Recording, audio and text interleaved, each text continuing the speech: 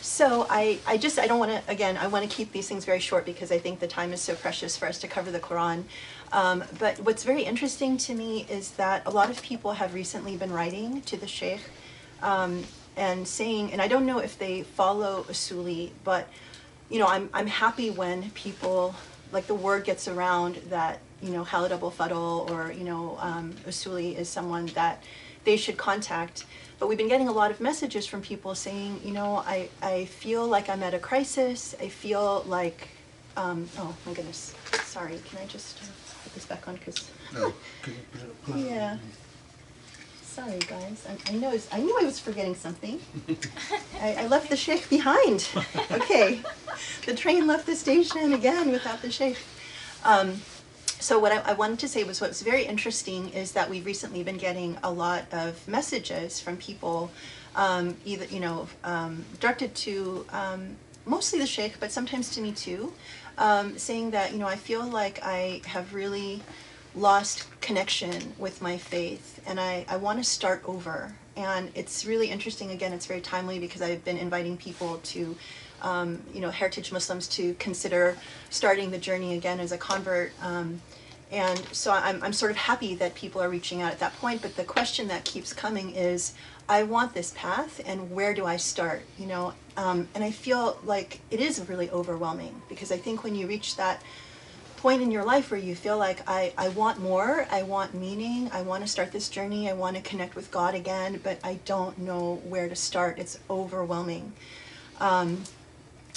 You know, and I think, well, gosh, we have like so much content and, you know, so many places, so many things that people can draw upon.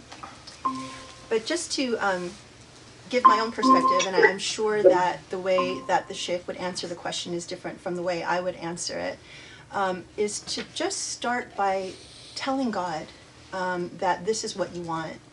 And I think that the thing that people oftentimes feel is kind of unnatural is talking to God like a friend and being, you know, reaching out and wanting to build a relationship at a very personal, sometimes very casual level, but a very intimate level. And I think it really just starts with something very simple. Sorry, I got it. Okay. Sometimes I think it just starts very simply with telling God what you want and opening that door of communication and asking God to be your friend. And I know sometimes it's a strange feeling. And we know intellectually that God knows everything. God knows what's in our hearts, what's in our minds. But to actually, you know, act on that is something very different. And to feel comfortable with that is also something very different, especially if you've grown up with the idea that Islam is something that is, that should induce fear, or that if you do something wrong, that, you know, you are looking at the threat of hell. You know, so what we're talking about is a very different way of thinking about God and thinking about how do I become best friends with God, or you know, if you think about how much your mother loves you, or your father loves you, or someone close to you loves you, you know, when you think of like someone who you feel intimately close to, that you feel very comfortable with, that's the kind of feeling that is important to engender. And I think it starts with just a conversation and just telling God, you know, from heart to heart, this is really what I want. Please guide me, show me what to do, listen to me, you know. And sometimes, like I know on my journey as a convert, when I started talking to God, I didn't hear anything back for like a month or two. Every night I would like be talking to God and it would feel like I was just talking to the wall. And, you know, and I think that that was an important part of the process, because it was kind of like, you know, how much do you really want this? And how much do you really believe? And how patient are you willing to be? And when I finally felt something, it was the start of an incredible journey. So just to start by conversation, thinking about God in every chance you can, making God part of your everyday life. And then from there also to understand that this path, especially the path that we try to present, is one that really relies on knowledge And knowledge requires an investment of time, and it requires hard work. And it's like anything in life that you want, you have to be willing to invest the time. You have to be willing to be patient. You have to be willing to do the hard work. And I think most people think of Islam or religion in general as a hobby or something you do on the side, something that, that should fit into your life. Like, basically it doesn't fit front and center, but it's something that you work in when you feel like you have a moment to spare. And that is also a complete change of perspective that we try to advocate here. So, when you care about your job, when you care about your relationships with other people, when you care about, learning an instrument or learning a language, people know you have to invest a lot of time, and you have to start from the beginning, and you have to work your way up. It's like any other learning process, but it's the most important learning process, and it's worth the effort. So just to prepare yourself mentally that when you seek this path, that it is going to take an investment. So to start also with reading and knowledge, the two books that I would recommend would be The Search for Beauty, A Conference of the Books. And that book is very easy. Joe is holding up the book. It's a wonderful book because it's stories. It's true stories. And, it's fun to read stories. It's interesting to read stories. But the stories also draw upon our Islamic tradition and jurists and, wisdom from the past that oftentimes we have not heard before in our Islamic centers or from people that we think of as learned Muslims. And each chapter is really short, and it's really easy just to open it up and pick any chapter because they don't have to be read in order. But the chapters each address real modern life problems that we face as Muslims in the West. I mean, it was written for Muslims in America because these were stories of, things that happened to people in America. But I think it's fair to say any Muslim in the West confronting, issues with faith, with relationships with their parents, their spouse, their children, with ideas that they're hearing at the mosque, ideas about women, ideas about, how to know what is authentic to the faith and not. All of these things are addressed in a very beautiful, engaging way, and it's an easy way to introduce yourself to a different kind of Islam, and it's one that's based on beauty, based on reason, thinking, using your brain, and always looking for the most beautiful way to solve any problem. And I think that is a timeless book that can transform people. And as I've said before, we've gotten lots of messages from people that said this is the one book that brought them back to Islam. Like if they had not found it, they would have left the faith, and that they were so happy to find a book that spoke to their heart and their intellect in a way that they sort of believed this is what Islam was, but just wasn't finding it anywhere. So that's the first book I would recommend. And then the second book to start this journey is The Great Theft, Wresting Islam from the Extremists. And this was a book that was written back in 2005 after 9/11, when everybody was kicking around this term moderate Muslim, but no one actually took the time to define what it meant to be a moderate Muslim.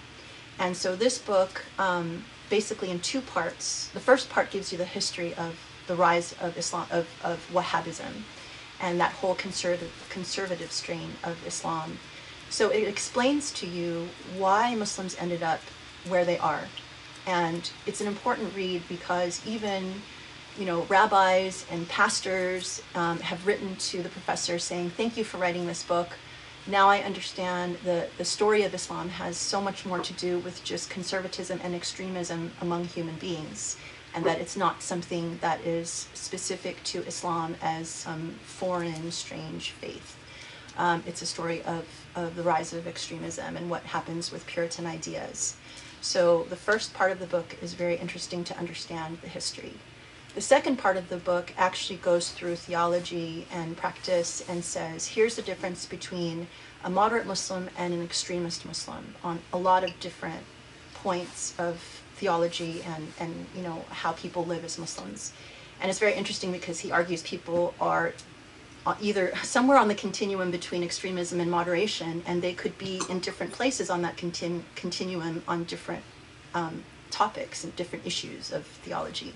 So it's a really instructive book to help undo a lot of the baggage that I've talked about here, that comes with being an ethnic Muslim or a cultural Muslim, and it helps to start clear the way for how to navigate what is authentic versus not. I need to listen to मुझे help करते ना.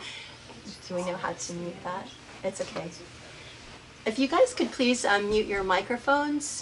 So, yeah, no worries. So that's really all I wanted to say. Again, just to start this journey is to be patient with yourself and to invite God in at every turn. Try to think of God in a loving, beautiful, way, like a friend or a confidant or support. And to be ready to invest time and energy and do the hard work, because the payoff is tremendous. So that is it. We're going to take a break now and pray Maghrib, and then we'll be back to start the halaqah, inshallah. Bismillah ar-Rahman ar-Rahim. Alhamdulillahi Rabbil Alameen. Salatu wassalam ala Muhammad wa ala alihi wa ashabihi wa man ittaba'ahu bi ihsanin ila yawm ad-din.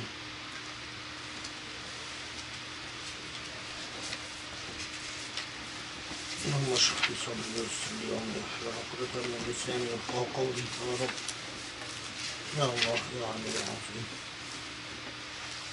So,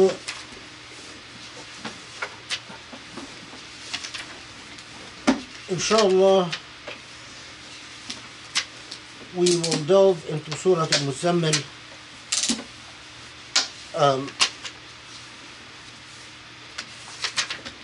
and its lessons.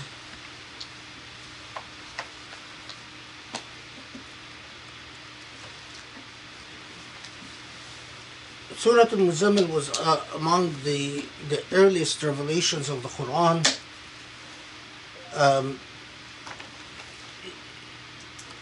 It was likely revealed after Al-Muddathir, although there are some sources that say that Al-Muzzammil was revealed before Al-Muddathir. In my humble opinion, that's not likely. But Allahu Alam, only Allah knows best. And of course, it was revealed before Al-Fatiha, but shortly before Al-Fatiha, because the evidence is that it was Al-Muddathir and then Al-Muzzammil, and then the Fatiha was revealed right after. So it could have been the revelation right before the Fatiha, or I think that's the most likely scenario. And what also is interesting about Muzammil is, like all the surah, or no, take that back, like most of the surah revealed after the Fatiha, it shows a 4-part or 5-part breakup. So there are 4 main segments to Al-Muzzammil that inshallah we'll discuss. And it's a fairly short surah, but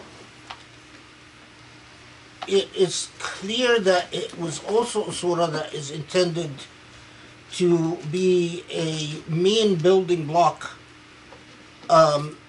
for the core Muslims who will carry the weight of the Islamic message. With some interesting things to note on this precise point, as we will see.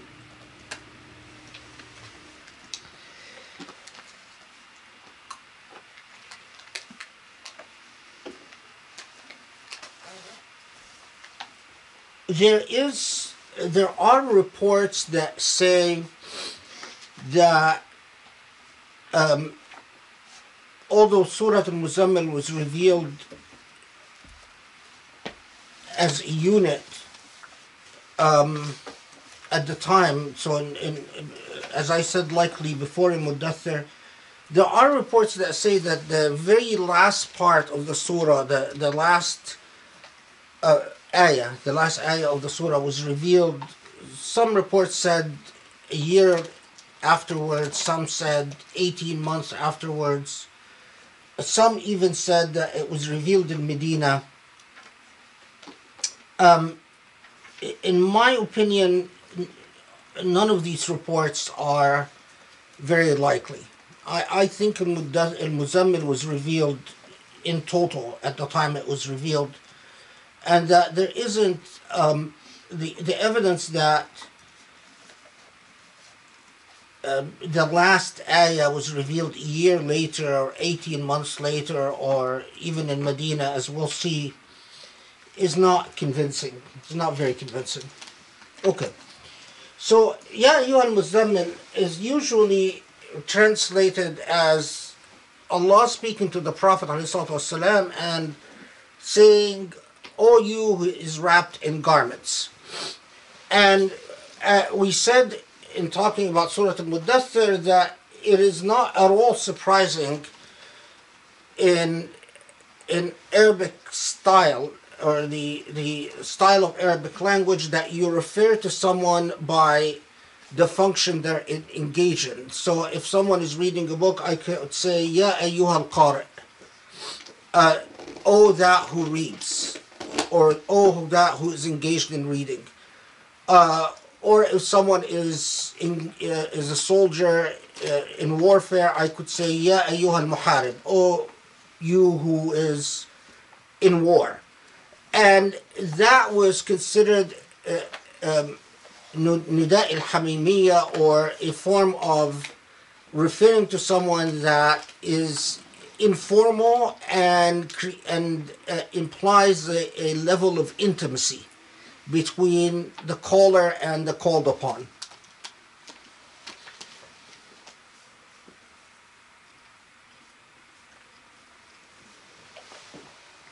But as I alluded to when we talked about Surah Al-Muddathir, Al-Muzzammil, while Al-Muddathir might more clearly refers to someone who is covered over, Al-Muzzammil could have meanings other than that who is wearing a garment, or that who is wrapped up in a garment.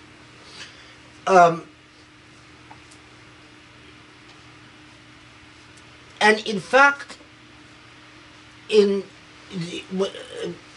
Muzzammil literally, or Al-Zamil, or Zamila, or is someone who is burdened by something, carrying something. Because of the way a person, you wouldn't say a Muzzammil about someone who's wearing a light garment, but you would say a Muzzammil about someone who's wearing a heavy garment. So in other words, it's as if they are carrying the garment. But you could also say, refer to someone as a Muzzammil who is not wrapped in a garment at all. And so why is this important? Because as many commentators noted, that it is quite possible that Allah is speaking to the Prophet ﷺ and in a intimate way, in a sort of a friendly way, telling him, "O you who is burdened by this affair." Some said, "O you who is burdened by the Quran," or "O you who is going to carry the Quran," but I don't think that's very likely. I think the most likely is that, "O you who are burdened by this spiritual quest that was clearly burdening the Prophet at the time." Right after Al-Muddathir,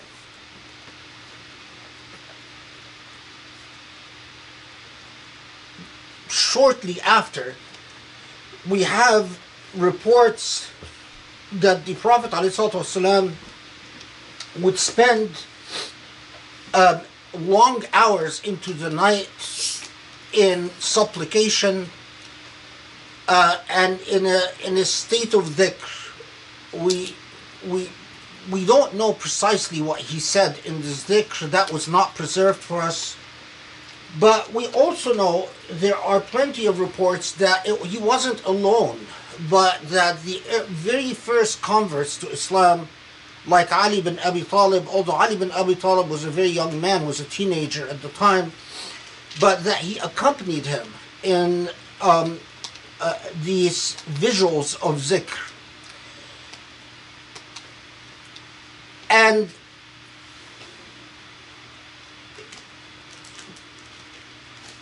what all the reports agree on is that this dhikr would last for hours, and that if the night is from Maghrib till Fajr, most say that the heart of the night is from Isha till Fajr, that they would spend 2/3 of the night, sometimes a little more, sometimes a little less, in dhikr. So you're talking about substantial hours, and there are many reports that said that the Prophet ﷺ and the early converts, the group that converted within the first year of Islam, or the first even 6 months of Islam, they would spend so much time in dhikr that their feet or their legs would swell. So it is clear that to say that he is burdened with a cause is a very reasonable conclusion. And the reference to Ya Ayyuha Al-Muzzammil would then not be necessarily limited to these reports that say that he would be wearing a garment, which for many different reasons, some of which I mentioned in Mudaththir, I doubt that it refers to garments at all. Part of it is that they conflict with reports about what garments we know that the Prophet ﷺ actually owned, which is very modest. Anyway, so what's fascinating about Surah Al-Muzzammil is that right away it comes and affirms in a command form and an ongoing practice. يا أيها المزمل قم الليل إلا قليلا نصفه أو انقص منه قليلا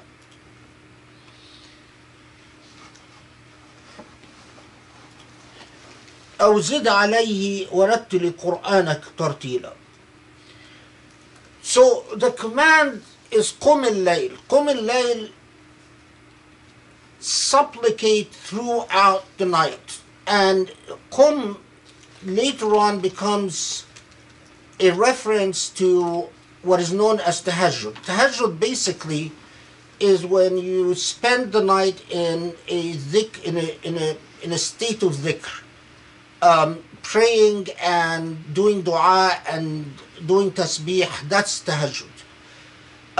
But this is before the final form of salah is revealed, and the tahajjud of the Prophet and his followers at this point, what little we know about it, seem to have consisted basically of reciting what little that was revealed of the Quran, plus a consistent supplication utilizing Allah's name, a repeated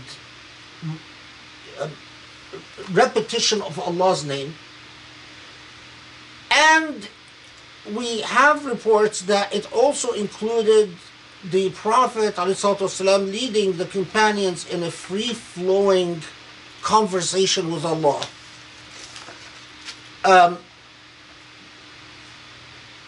God of the heavens and the earth, God the maker of everything, God, I know my people are not guided to the truth. I know my people are astray. Guide me to the beauty of your truth. Guide me to the beauty of your face. Guide me to the light of your lights, and so on. And a lot of the free flowing was of that form, and apparently they would do it in an intuitive sense of standing up for part of the night, and then they would do sujood for prolonged periods of the night, and then they would sit and rest for a while and then stand up again and then go into a state of sujood. And so note that at this early point, the Quran comes charging them with, in a command form, قُمِ اللَّيْلِ. So, in fact, affirming that practice. And in the opinion of some scholars, although I disagree with that opinion, that because of Surah Al-Muzzammil, Qiyam al-Layl, staying up, praying at least half of the night, a minimum of half of the night, was made a fard, was made obligatory upon the Prophet and early Muslims. And that later on it was abrogated. I disagree with this opinion. I think that the command form did not make Qiyam al-Layl a fard, and then it was later abrogated, as some have said was the case. But rather it was an affirmation from the very beginning that if you are going to become a witness, and we'll talk about, because the idea of witnessing becomes, especially later on, very important in the Quran. If you and your followers are going to become a witness unto people, if in fact you are going to put yourself in that position of witnessing on behalf of God, then this path cannot be attained without a very serious investment in your relationship with Allah. There are scholars you find in the Islamic literature, people commenting on Surah Al-Muzzammil, who will tell you that at a minimum, what Surah Al-Muzzammil teaches is that the day should be divided into 3/3. 1/3 for work. Did I write it down? Oh, yeah. 1/3 for work, 1/3 for rest, and 1/3 for worship. So 1/3 for work, 1/3 for rest or sleep, and 1/3 for worship. Now, of course, note that this is what a lot of scholars say is the soft version of what Surah Al-Muzzammil wants, because Surah Al-Muzzammil initially tells the Prophet, spend half of the night in worship.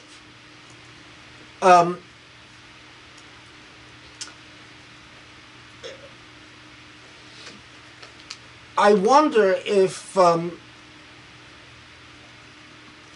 I've often wondered, for all the Islamic movements that have sprouted out, all the people who positioned themselves as authorities on Islam and so on, how many of them actually followed that, or even attempted to follow that? 1/3 for work, 1/3 for worship, 1/3 for rest. It's very demanding. If you actually translate that into a philosophy of life, it will affect economics, it will affect culture, it will affect society, it will affect everything. It will affect family relations, it will affect everything. You can't spend 1/3 of the day in worship and not have even the way that your brain is wired change. If you read enough of the stories of scholars and السالكين في الطريق, السالكين في الطريق meaning students on the way, clearly that three-part division was something that in the pre-modern age they saw as an obligatory division. So in other words, they all tried to in fact fulfill that. And so you find in the writings, especially the writings that describe the state of students in madaris, in schools, from schools all over, from whether in Egypt or in Timbuktu or Damascus or Morocco or Bakhuristan or Naishapur or whatever, that a lot of the schools in the regulations had that three-part division, which is very interesting. That you study for 1/3 of the day, you can rest for 1/3 of the day, and then you have to worship for 1/3 of the day. And it was part of the school regulations. Now, of course, modernity obliterated that, and it became a completely forgotten part of our tradition. I don't think the last time I remember someone taking the idea seriously of 1/3 of the day being spent in worship. But anyway, for the folks who dream of decolonialism, something to think about. For whatever it's worth, something to think about. I mean, I can't. I've had enough disappointments in life to say that if you push people to spend an hour a day doing anything related to religion, they consider it a burden. So I've long abandoned the idea of telling people 1/3 of the day for worship. I don't even talk about it anymore. But so maybe someone who's more gutsy than I am is going to take that torch and carry it. I don't know. I've become too jaded for it. But if you read enough in our tradition, you're struck by it, and you're struck by how seriously people took that idea.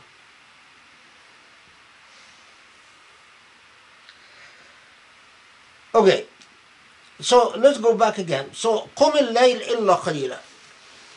Qum, rise in the night. And iqama here is by implication known to refer to what the Prophet already, qiyam al-layl, that the Prophet already had engaged in. And so it says initially, the night except a little. I'm just looking at the stand all night except a little. Yeah. So that's option A, if you will. Then it says half of it or a little less than that. Option B. Or a little more, or a little more. So either all of the night except a little, or half of the night except a little, or more of the night, which is the practice that the the Prophet ﷺ already followed with his followers, which is quite demanding. Now, if you pause for a second, compare this practice. We know that the earliest Sahaba, the Sahaba who are rather the famous ones, Imam Ali radiallahu anhu, or Abu Bakr, or Umar, or Uthman, or we know that it remained a part of the habits of their life even after migrating to Medina and long after migrating to Medina, to spend good chunks of the night in dhikr. So much so that, and this was still in my day, when I went to Mecca, each one of the Sahaba had their own little musalla, their own little, it literally was at the size of a room, and like it's a private prayer area close to their home. And these musallas still existed when I visited in the 80s. I heard that they were torn down later because when I visited back in the 90s, I was told that they weren't there anymore. Unfortunately, as you know, the Saudi authorities don't feel any qualms about tearing down historical sites. But they're remarkable that we know that they went to the mosque 5 times a day, but in addition to that, they had built, each one of them has built like a small little room completely barren of anything, that they would do their visuals, especially in Ramadan. But we don't have reports about later converts to Islam, especially those who entered Islam after Mecca was conquered, spending a similar amount of time in dhikr. The reason I note this is that, in my opinion,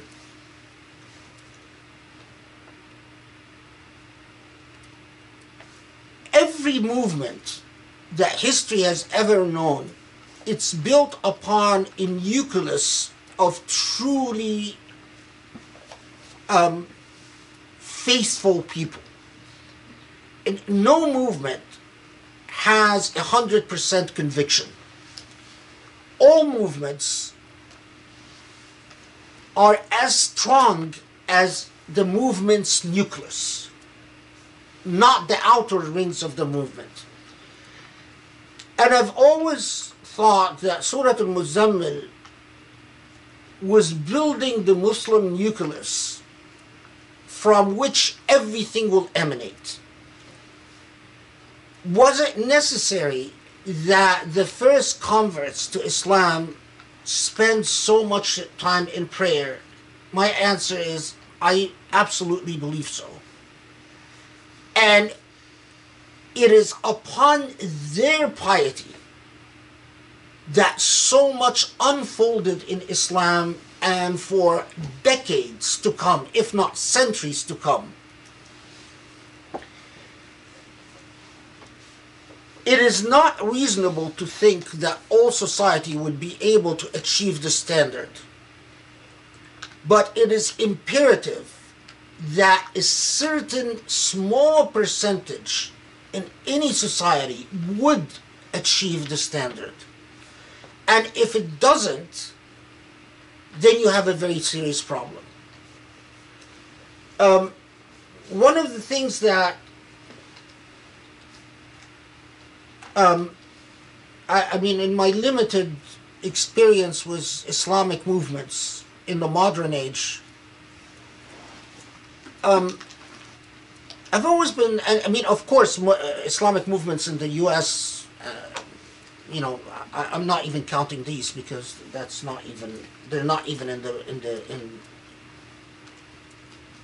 playing field, in the play field. But I was always struck that of all the Islamic movement I sort of went in and out of, sort of just checked out, if you will, I've never found a movement that understood that you have to spend much more time worshipping than being engaged in politics or even social activity.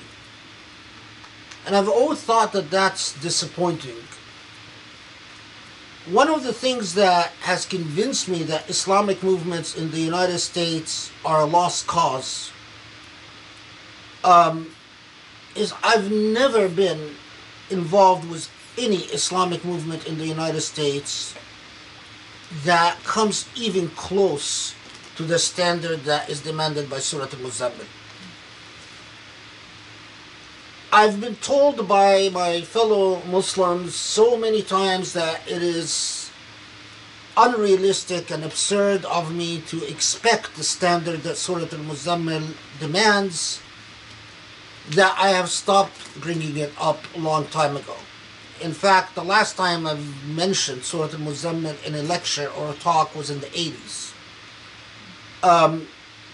And that's just because of the amount of negative blowback that...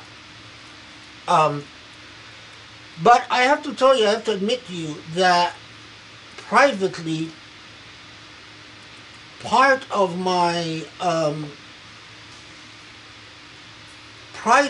pessimism about so many Islamic movements is Surah Al-Muzzammil. I don't think that it is a coincidence or an accident or unintentional that when Allah, right when we have the second or third revelation, even if it's the fourth revelation, that immediately the command is for these very early Muslims, Qum al-layl, and illa qalila, worship all the night except for a little. I mean, these are people that would not sleep till noon.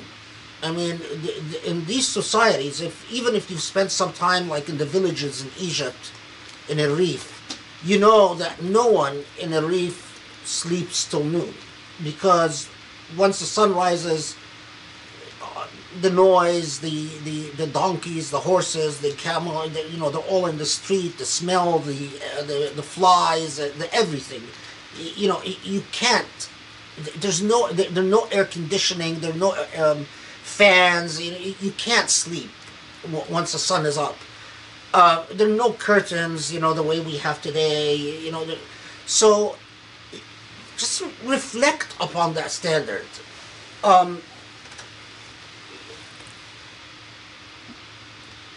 And that standard has always made me feel guilty in my life, has always tormented my conscience.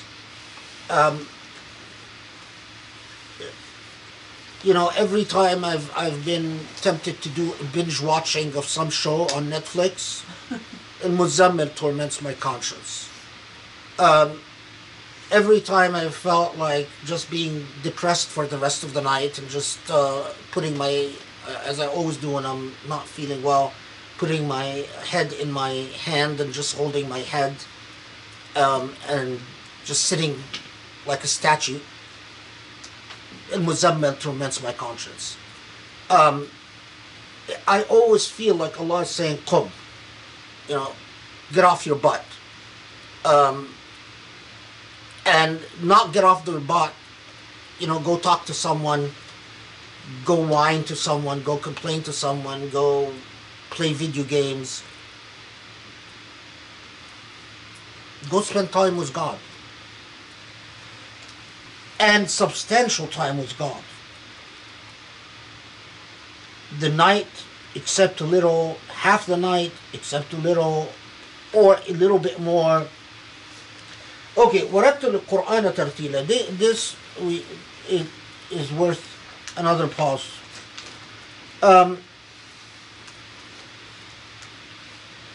Rattil is when it comes from ritl sinan, the way that teeth are organized in your mouth, one after the other. That's where the word ritl or rattil comes from. So, rattil al-Qur'ana tartila. Note that tartil is repeated twice. So it is not that you just, and the reason for that is not just that you are commanded to recite the Quran in order, slowly, in order of the surah obviously, but also slowly. But tartila connotes reflection and contemplation.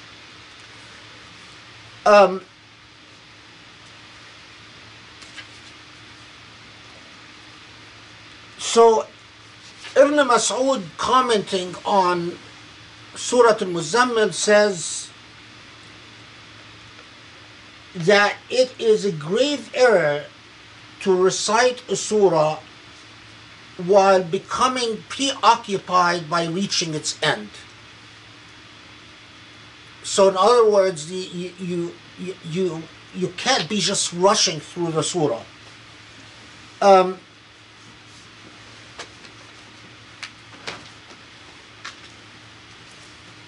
I want to see if in my notes I can find one thing.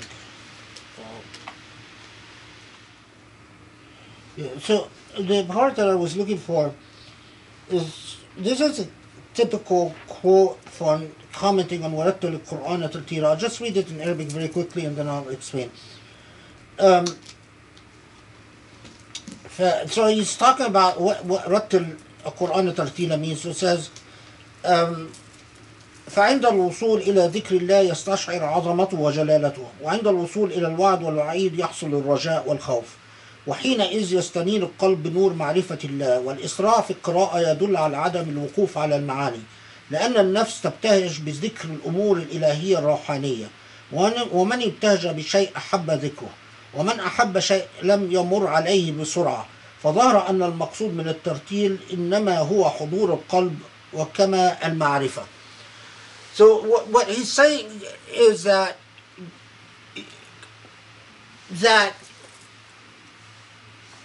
speeding through the Quran is a sign of a lack of understanding of the Quran and a lack of love for the Quran. Because you cannot come to know something unless you give it its time and you pause and you invest the effort and time in it. And if you love something, you dwell in it slowly, you walk through it slowly. Now, the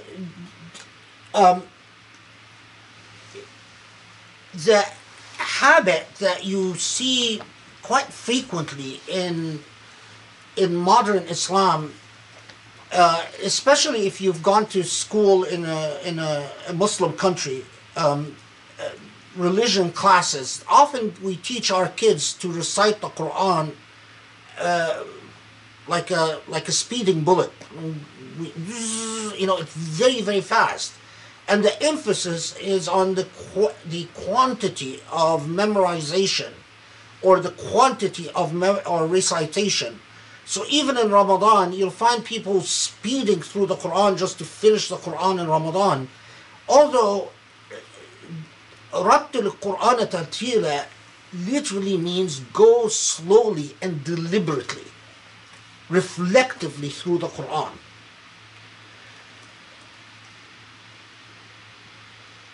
From the very beginning, in the same way that the Prophet ﷺ and the companions are told to invest in dhikr,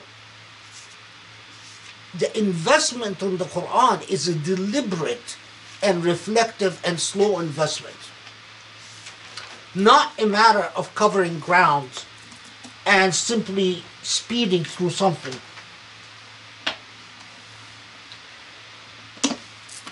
Now, of course, you might notice that Allah subhanahu wa ta'ala is telling the Prophet and the companions to recite the Quran slowly and deliberately and reflectively, and not much of the Quran had been revealed at that point. And there are some interesting reports of the Meccans commenting on this and saying "Wamal Quran." So, what is the Quran? Because they knew very little of it. So it is noting something about what is going to come in the future. إِنَّا سَنُلْقِي عَلَيْكَ قَوْلًا ثَقِيلًا.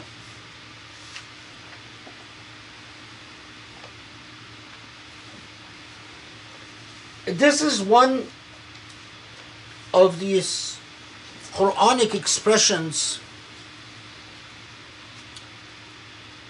that if you develop a relationship with the Quran, this ayah resonates in your soul.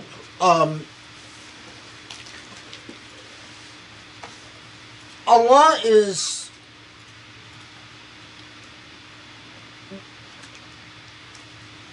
telling the Prophet ﷺ,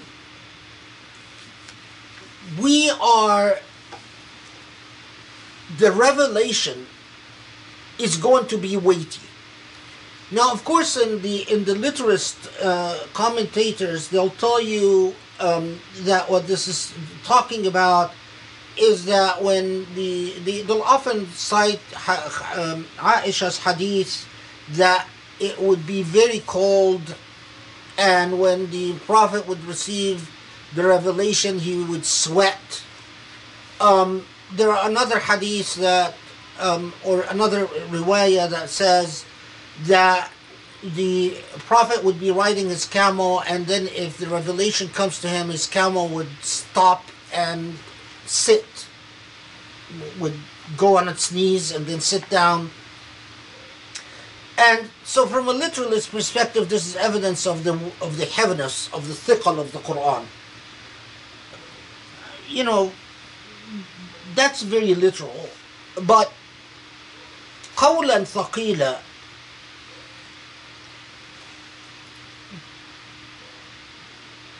as so many have noted, is that this is a revelation that will take reflection, deliberation, a great deal of seriousness. This is a revelation that will require the investment of time. That a revelation, so all the later Sufis that say that the Quran doesn't reveal its secrets unless you invest the time in worship, the genesis of their argument was Surah Al-Muzzammil. That Qum al-Layl and spend the night in worship, and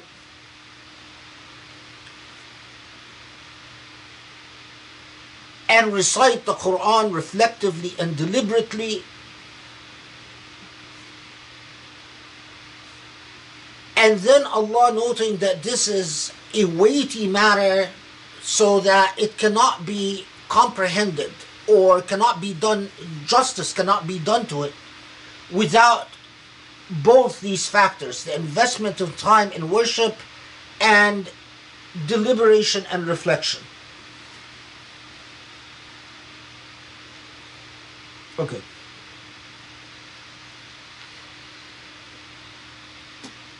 إن ناشئة الليل هي أشد وطئا وأقوى مقيلا. This is 6. Yeah, here it says, verily the rising by night is very hard and most potent and good for governing oneself and most suitable for understanding the word of Allah.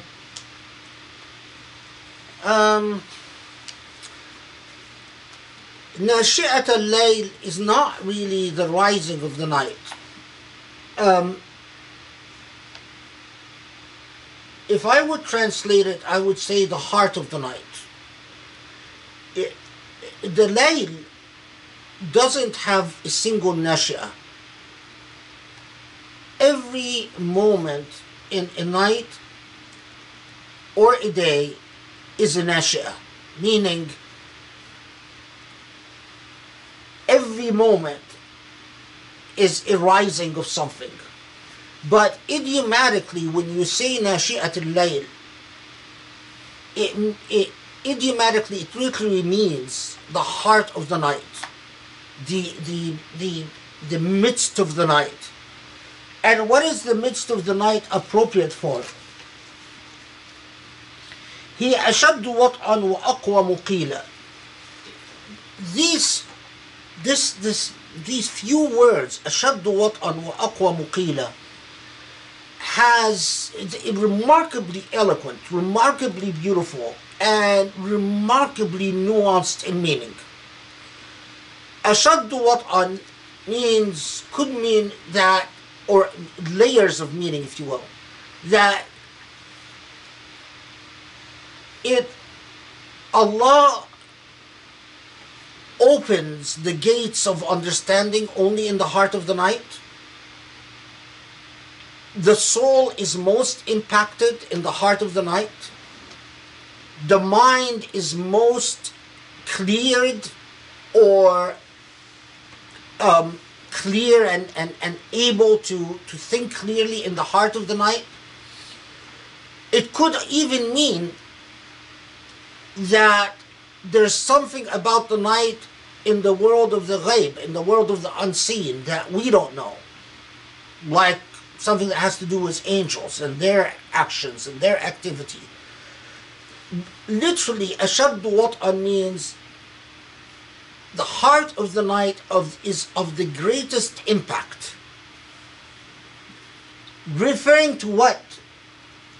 Probably to all of these.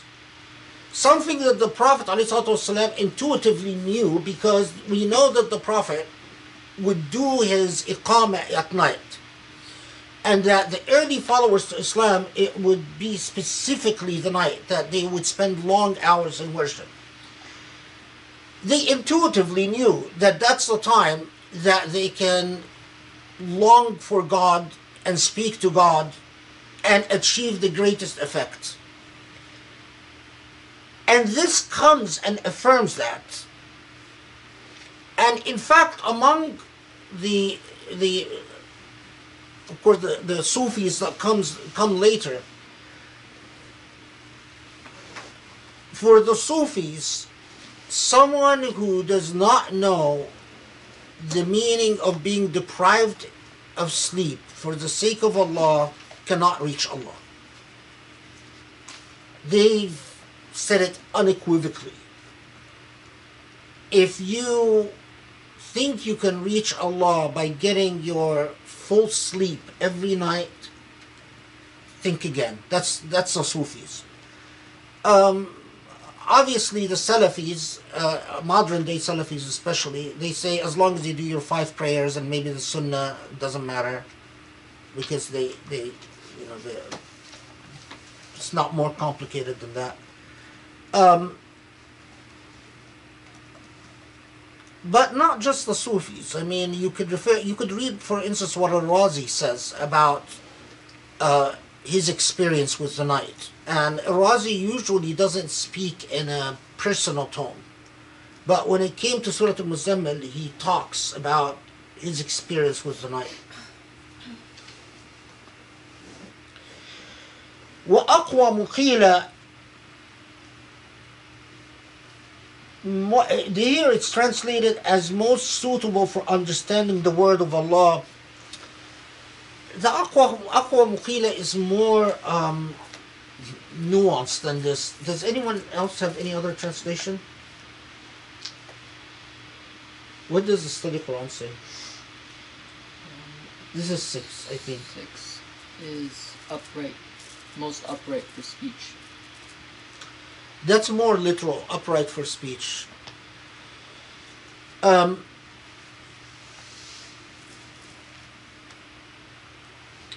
This one says more keen and speech more certain.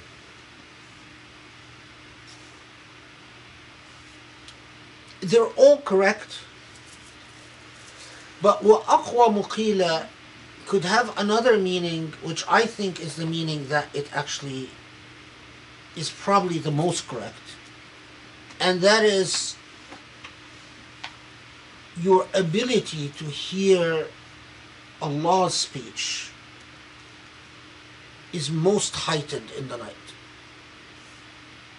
Here, aqwa muqila, who is the qeel?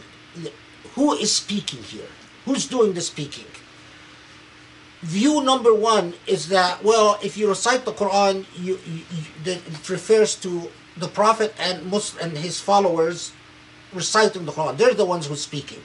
And so it's telling them that you can recite more correctly at night. But that doesn't make a lot of sense. Maybe someone, when they sleep, have a full night's sleep, they can recite better in the morning. But what if the speech actually doesn't refer to the Prophet or the companions, but refers to Allah's speech? And that you can hear Allah more clearly and transparently in the night, which is definitely my experience. There's something about when Allah sees that you're losing sleep, in the same way that when Allah sees that you're giving money, sacrificing money, Allah responds to sacrifice. Allah doesn't respond to those who are comfortable and entitled and call upon Allah. But when Allah sees that you're sacrificing money, Allah responds. When Allah sees that you're sacrificing family time, Allah responds. When Allah sees that you're sacrificing comfort, Allah responds.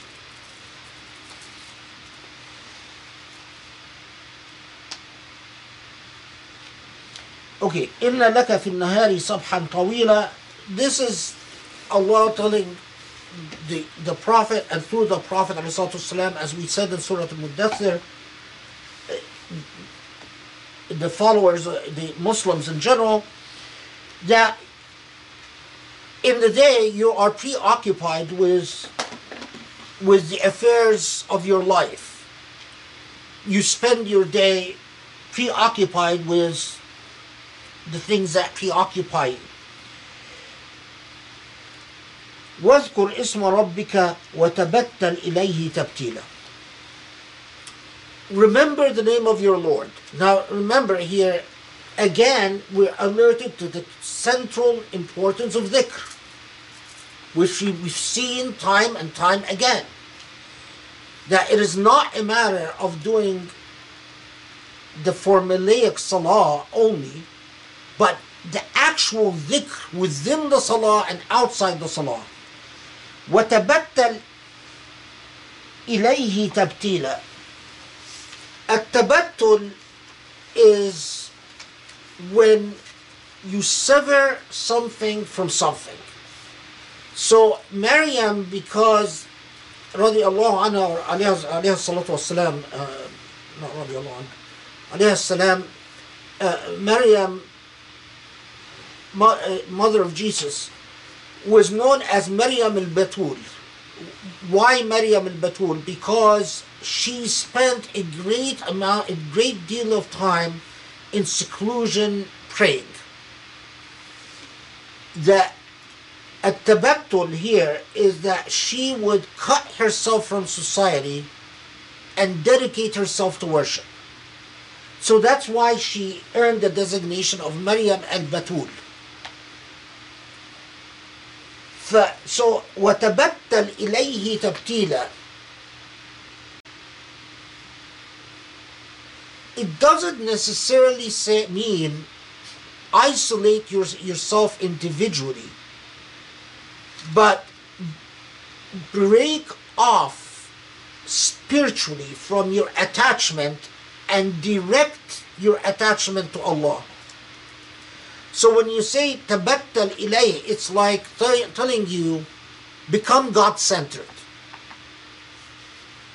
If you tell me, I pray and Allah doesn't answer my prayer, and if I comment and I say, هل تبتلت إليه, meaning, have you really abandoned all your other attachments and turned your gaze and your attention and your center towards Allah? That's a tabattul ila Allah.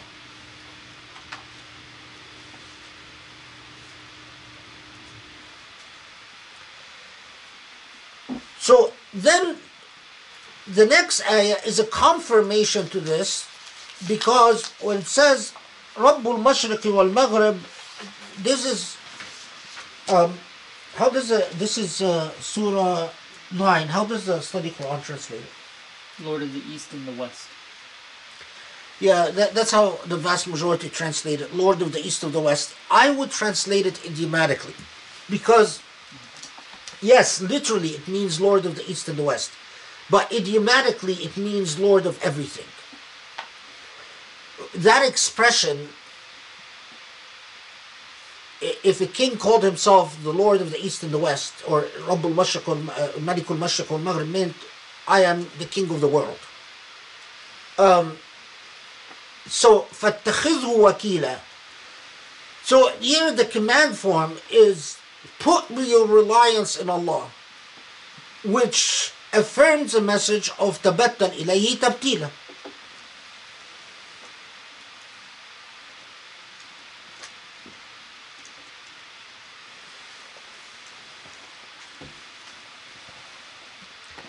So at this point, this opening salvo in Surah Al-Muzzammil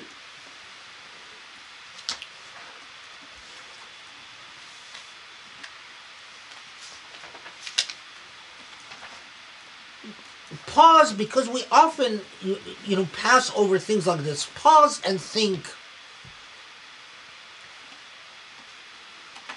If you are a marketer of sorts, this is not the way you would want to market your religion,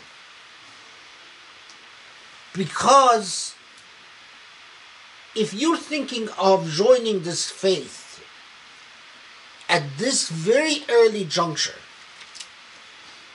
what is that you're going to join? You're going to join something that requires you to lose a great deal of sleep, stay up in long hours of worship,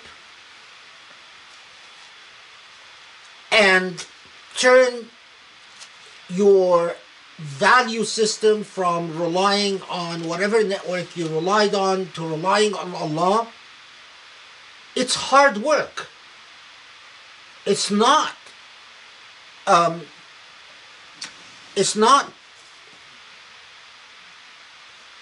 flashy, it's not popular, it's not fun.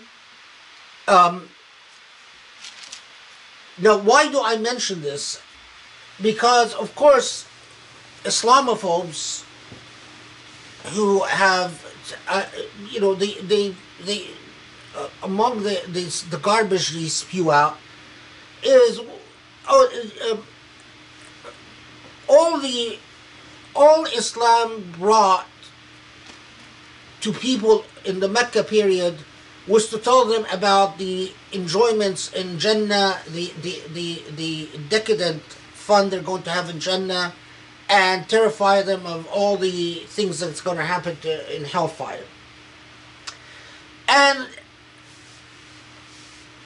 they'll often say, which is, it's so absurd that it's even repeating it is weird, that, well, there were only very few converts during the Mecca period because all Muhammad brought to his followers was just basically the enticements of heaven and the threat of hell. If there were only very few converts in the Mecca period, which is not true, but if there were, it's because it was hard work. Because if you converted to this religion, you are not just going to become persecuted, but you are going to spend enormous amount of hours in worship, which in fact exactly what the Muslims did during the Mecca period, and even the Muslims who migrated to Abyssinia maintained that practice of long hours in worship. The other thing, and the reason I mention this is not because I am responding to Islamophobes, but because I'm responding to Muslims who have written me and said, "Oh, I'm having a crisis of faith. I've heard this argument that the only reason that in Mecca all the Prophet did was just promise people decadent enjoyments in heaven." Again, I don't blame them. I blame the teachers.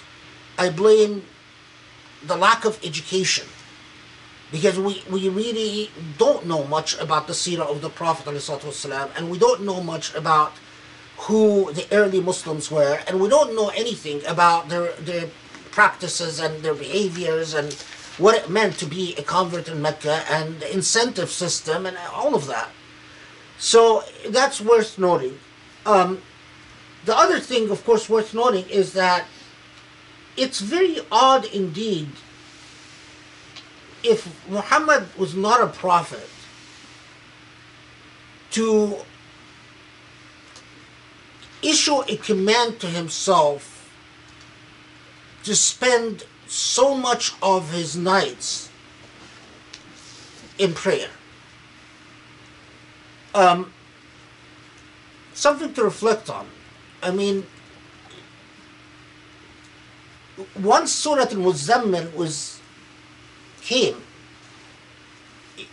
you're no longer going to be able to just go to bed early and say, "I don't feel like doing dhikr tonight," like I do, for instance. I'm not feeling well, I don't want to do dhikr.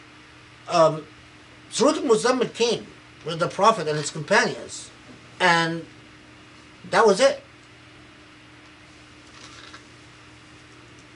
This, in the dynamics of those who joined the Prophet early on, was quite material, and especially among the elite of Mecca who believed that the Prophet was speaking the truth.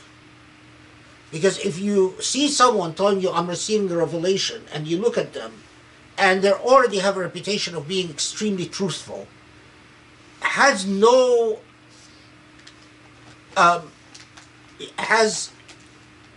ambition in material things that you possess, and you notice that they spend so much of their time in worship, and if you are a person who is in living conscience, that appeals to you. So if we were retelling the story of the seerah, my point is that we could tell it in a far more effective way and a far more nuanced way than we've allowed colonialism to or apologetics to tell the story. Because open up any book of seerah, you will find that they skip the only thing they'll mention about this very early period in the life of the Prophet is the story about Khadija and the cave and seeing Gabriel and being terrified, and Khadija telling him no, that's it, and then they move on. Okay. واصبر على ما يقولون واهجرهم هجرا جميلا.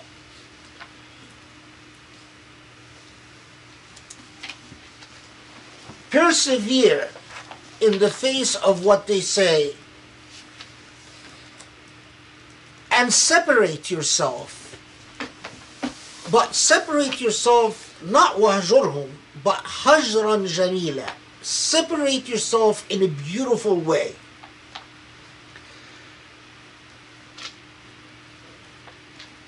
Again, what is missing from the way we study the seerah is the way that the early Muslims reacted to the first time that the Quran tells them, not the last time, but the first time that the Quran tells them, your response to the criticism your response to people disbelieving you, your response to the mockery that you will be subjected to has to be beautiful. It wasn't the last time that they're told this, but the first time. And it didn't make immediate sense to everyone, especially those who were either indentured servants or slaves and had a lot of gripes against the social order in Mecca. So we're already persecuted and targeted, and by joining you, we're going to be, and was one of the things that became at issue very early on. So if we convert and join you, you're telling us that once we start getting persecuted, the only thing that is available to us is that we respond beautifully? Again, we pass over this too easily. Because the Prophet's response, ﷺ, was yes. And a lot of people didn't like this. Said, okay, so let's get this straight. We have to spend all this time in worship. We have to give up money, take care of the poor, and so spend money. And we have to reflect upon the Quran, and we have to learn to put our trust in Allah. And on top of all of this, we have to respond to those who treat us badly in a beautiful way. It wasn't a very great incentive system for a lot of people to convert. Something that we pass over very quickly without proper reflection. Okay. Now, the other thing I want to note here is that you read, especially among, like if you who came up in Wahhabi schools, they will tell you this ayah was abrogated later on in Medina by Ayat al-Sayf, the command to fight. So no longer did you have to be beautiful, and that's absolute nonsense.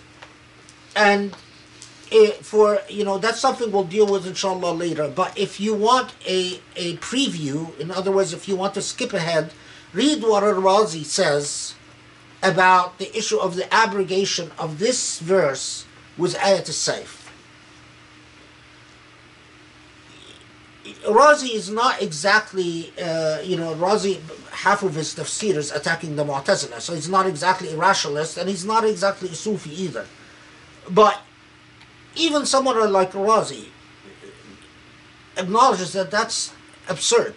The idea that Ayat al-Sayf, or the verse, the sword, so-called sword verse, abrogates this is without foundation. But I mean, in all the time that I've read Wahhabi literature and sat in Wahhabi classes and so on, that's all I heard all the time, is that this was abrogated. Okay. وَذَرْنِي وَالْمُكَذِّبِينَ أُولِي النِّعْمَةِ وَمَهِّلْهُمْ قَلِيلًا. Now here, this is 11. It says, in telling the Prophet ﷺ and the companions that this should be a response, Allah is reorienting their attention, say, those privileged people, ulil ni'mah, are the privileged. Those privileged people who persecute you, leave them up to me. This doesn't mean that Allah is saying, I will give you a surety or a warranty that I'm going to destroy them and punish them in this earth.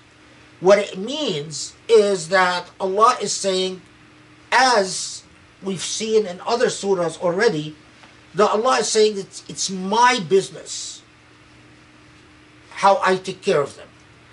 You busy yourself with your relationship with me.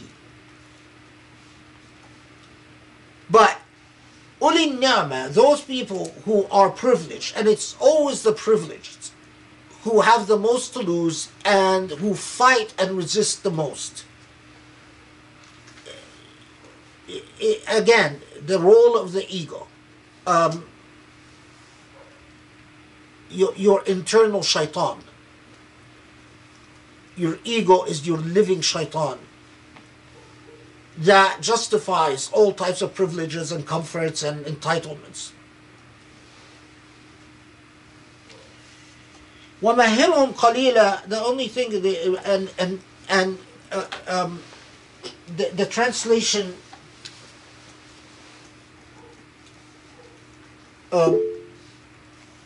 and give them respite for a little while.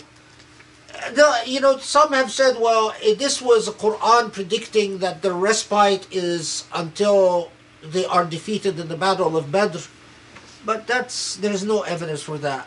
The respite is the respite of life itself, that the things will be, accounts will be settled in the hereafter. And if you study the Quran, Allah's reference to life in this earth is always that it's very passing and it's very short. Okay. Yes. إِنَّ لَدَيْنَا أَنْكَالًا وَجَحِيمًا وَطَعَامًا ذَا غُصَّةٍ وَعَذَابًا أَلِيمًا. So here, the shift to hellfire, or the shift to punishment. 12 and 13. This translation says, verily with us are fetters to bind them, and a raging fire, and a foot that chokes, and a painful torment. Okay. What time is it? 8. Okay. The reason I pause at this point is because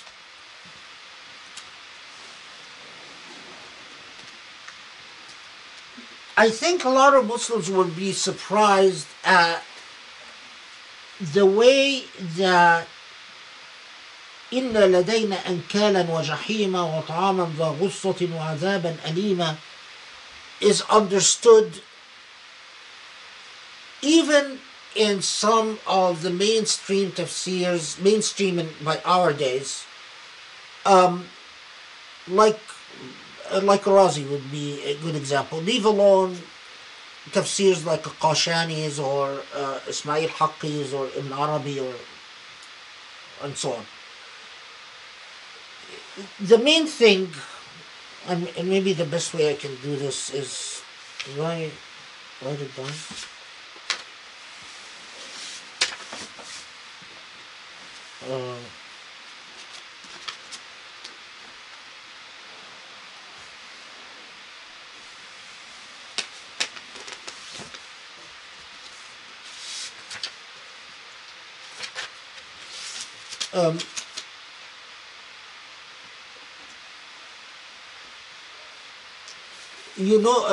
I just remembered this. وَرَتِّلِ الْقُرْآنَ تَرْتِيلًا.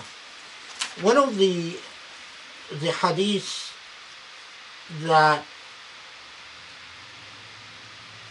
I was trying to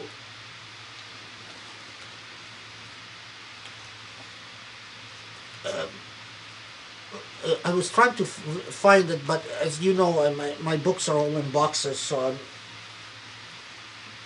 my notes are reference to book that I can't find right now. But there's a hadith that says, رُبَّ قَارِئٍ لِلْقُرْآنِ وَالْقُرْآنُ يَلْعَنُهُ. There are some people who recite the Quran and the Quran curses them. And these are the people who recite the Quran but implement nothing of it. There are people that know how to recite the Quran even beautifully, correctly, all the pronunciations, all the rules, or musically. I mean musically, but beautifully not in a real sense, because I believe if it's not in the heart, it's not beautiful. But anyway, but the Prophet ﷺ says that, or if you rush through the Quran, there are many situations where the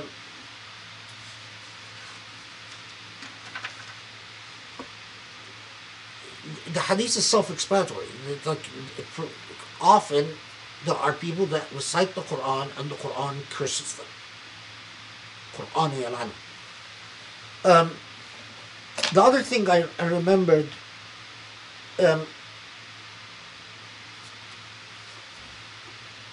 is one of the early reports you run into is that, and that it just struck me, is the Prophet ﷺ once was Abu Dharr al-Ghafari, who at the time had committed himself, had dedicated himself to being the Prophet's helper, and would not leave the Prophet at all. And this was later on, but that they did a whole Qiyam al-Layl, an entire Qiyam al-Layl, meaning they stayed up all night reciting one verse. Which verse was it? إن تعذبهم فإنهم عبادك وإن تغفر لهم فإنك أنت العزيز الحكيم. That was the verse. إن تعذبهم فإنهم عبادك وإن تغفر لهم فإنك أنت العزيز الحكيم. If you forgive them, then that's up to you, and if you forgive them, if you punish them, that's up to you, and if you forgive them, it's up to you. And they spent the entire night just reciting this one verse over and over and over. Because I often have people ask me, well, how do you do dhikr? And they think that dhikr must be that you have a long thing that you... No, dhikr could be a single ayah. The more you recite, the more your heart opens. And most importantly of all, your ego is disciplined. The ego that keeps making you restless and making you impatient and tells you to get up, to go seek a distraction, to go do, you're bored, you're tired, you're fed up, that wants you to drift and think about this or think about that, and that's what you're disciplining when you do these iqamahs. Anyway, where was I? How did I get into this? Oh, yes. Did I note it down? So, he says, I'm going to just read it in Arabic first quickly and then comment. والمراد هنا سائر أنواع العذاب، واعلم أنه يمكن حمل هذه المراتب الأربعة على العقوبة الروحانية. أما الأنكال فهي عبارة عن بقاء النفس في قيد التعلقات الجسمانية واللذات البدنية، فإنها في الدنيا لما اكتسبت ملكة تلك المحبة والرغبة فبعد البدن يشتد الحنين، مع أن آلات الكسب قد بطلت فصارت تلك الأنكال والقيود المانعة له من التخلص إلى عالم الروح والصفاء. ثم يتولد من تلك القيود الروحانية نيران روحانية، فإن شدة ميلها إلى أحوال البدنية وعدم تمكنها من الوصول إليها يوجب حرقة شديدة روحانية، كمن تشتد رغبته في وجدان شيء ثم إنه لا يجده فإنه يحترق قلبه عليه، فذاك هو الجحيم. ثم إنه يتجرع غصة الحرمان وألم الفراق، فذاك هو المراد من قوله وطعاما ذا غصة. ثم إنه بسبب هذه الأحوال بقى محروما عن تجلي نور الله والانخراط في سلك المقدسين وذلك هو المراد من قوله وعذابا أليما. This is tafsir al-Razi. Now what he's saying and what's notable is that he's saying that when for al-Razi the reference to Ankal means a fetter or a shackle. But Razi says that these shackles do not necessarily mean physical shackles. They're not made out of metal or steel. But rather that the Jahim, the hell, that, and here the Jahim could literally, if you want, a literal translation would be hell, but not hellfire. That the Jahim that is referenced here, well, Ghussa that is referenced here, is a spiritual state. What causes the spiritual state? The spirit, the agony that the spiritual state will be in is that those who in life on this earth have lived their entire life entirely dependent on physical longings and physical passions. So they want to consume, they want to drink, they want to be comfortable, they want, and so on and so forth. In the hereafter, they will find that the very fact that their physical bodies are not their physical bodies will be a source of denial. And because of the poor state of their spirituality, their longings will become a source of torture for them. They will want to eat but not have the means to do so. They will not want to drink but not have the means to do so. What will be the shackles upon them are their own passions and their own weaknesses.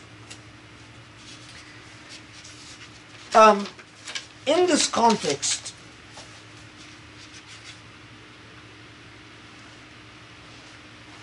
the Razi is not by any figment of the imagination among the Sufi orientation.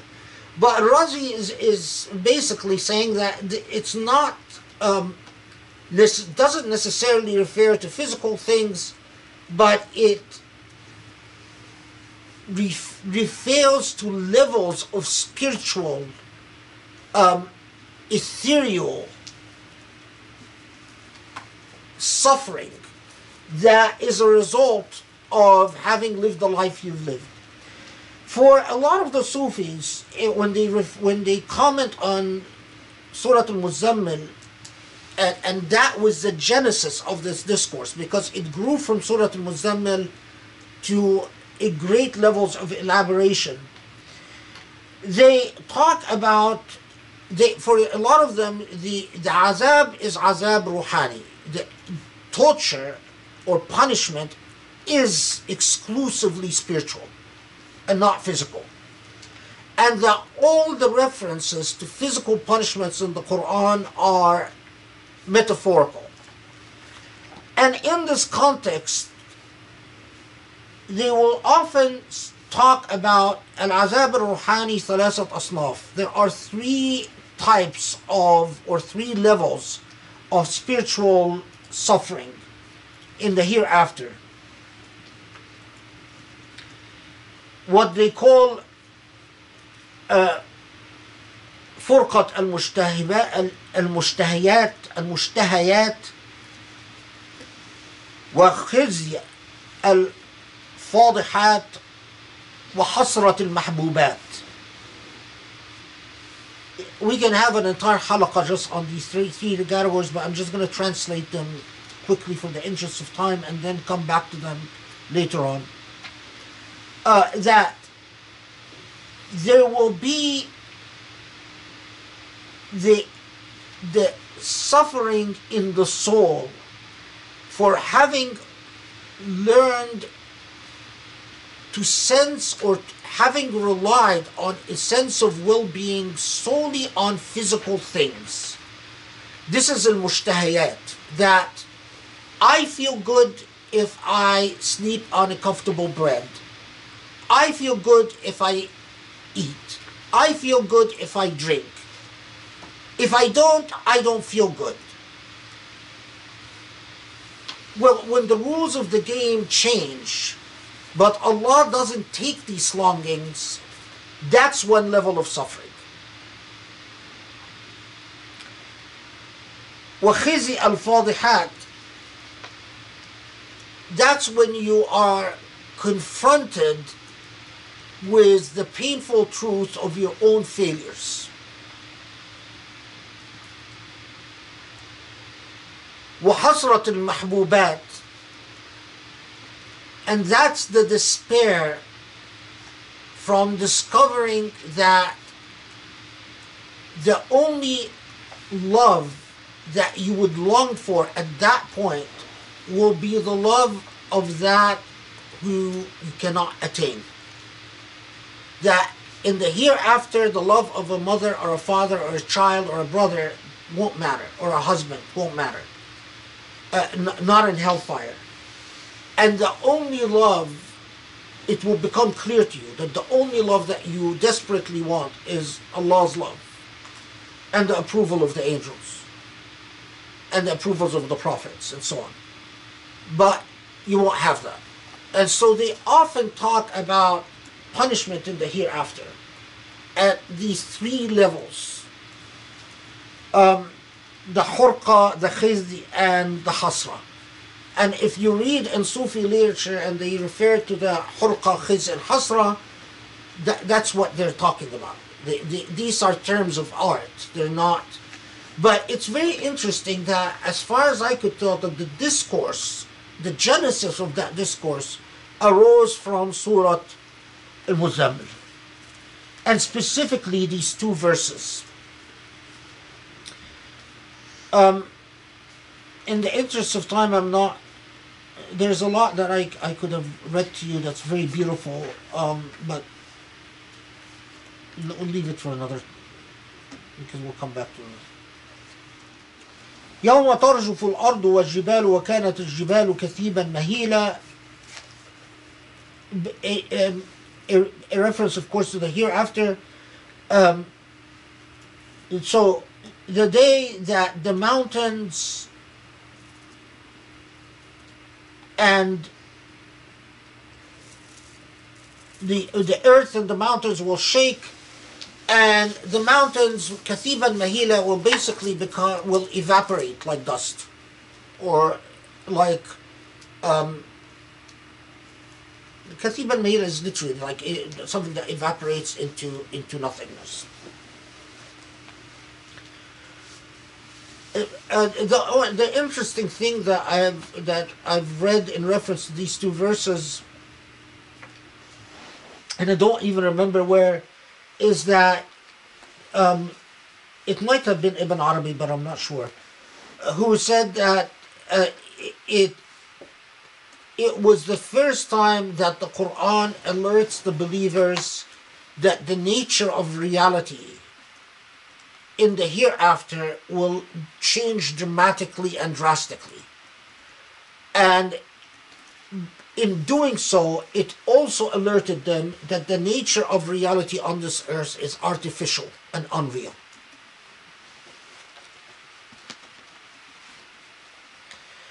إنا أرسلنا إليكم رسولا شاهدا عليكم وكما أرسلنا إلى فرعون رسولا فعصى فرعون الرسول فأخذناه أخذا وبيلا فكيف تتقون إن كفرتم يوما يجعل الولدان شيبا. So again, the shift, the third shift now in the Quran to a quick reference to history, specifically Fir'aun, the Pharaoh. And again, a lot of commentators note the reason that the Quran mentions in Surah Al-Muzzammil specifically the story of the Pharaoh, and not because the fate, in hindsight, we know that the fate of the Meccans were not the fate of the people of Egypt, was Moses, but that because in hindsight we realize that the prophecy of Muhammad alayhi salam is most similar to the prophecy of Moses, in the sense that both of them established not just there's a message phase, but also a state phase. Both Muhammad and Moses were statesmen, were warriors and statesmen. Basically, that this was sort of that is the most interesting thing noted as to why the Pharaoh in particular, in this Meccan period in which there are no Jews in Mecca, this is not Medina, and why connect at this very early stage the prophecy of Muhammad to Moses. And most commentators say it's because of the similarity between the roles that these two prophets play, and that it was sort of a hint to the prophet that that's what's going to be happening to you. Okay. فكيف تتقون إن كفرتم يوما يجعل الولدان شيبا.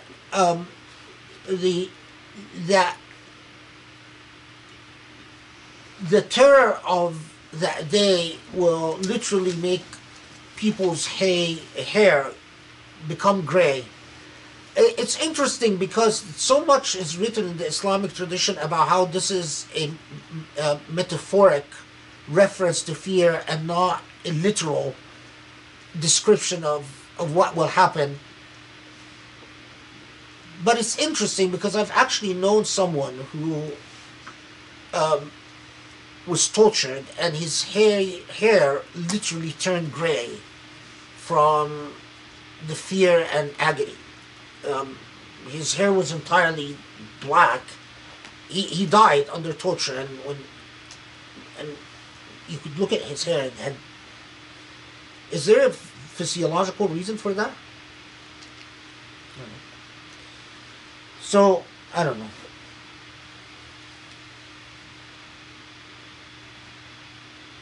السماء منفطر به كان وعده مفعولا. This is 18. The thing to that the sky منفطر به, the sky will either, you could be understood as the sky will crumble or the sky will literally be torn asunder. منفطر به, it will be torn asunder or will crumble with it. Now the it refers to what precisely is it the final day? Is it, as you read in some of the literal tafsirs, the weight of the mizan and things like that? It really is not that material. But what is interesting and on this verse 18 is that the idea of the sky being something that could crumble or be destroyed struck the Meccan Arabs as very weird. Later on in the Quran, this becomes a consistent theme. But they thought the sky is just like the air here. It's just, the air here is like the sky. So what do you mean the sky is going to crumble? Do you mean it's going to rain? Well, that's not what it says. Are you mean is going to be stormy. No, the sky is going to crumble. It struck them as very odd. And it's interesting because I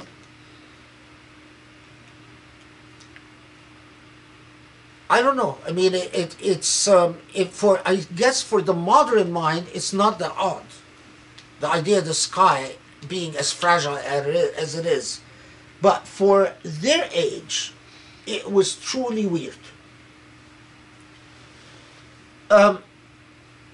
Okay. إن هذه تذكرة فمن شاء اتخذ إلى ربه سبيلا. The beginning of insistence on individuality, which will become the earmark of the Islamic message. This is a remembrance.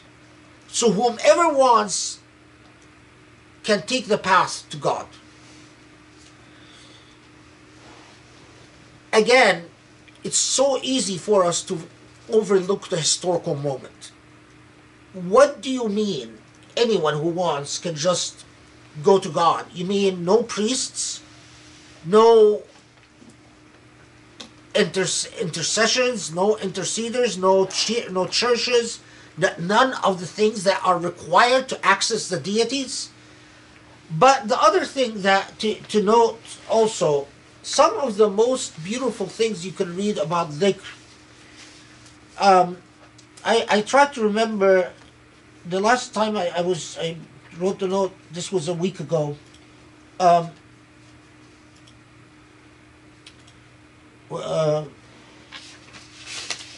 dhikr. Yeah. So in this context,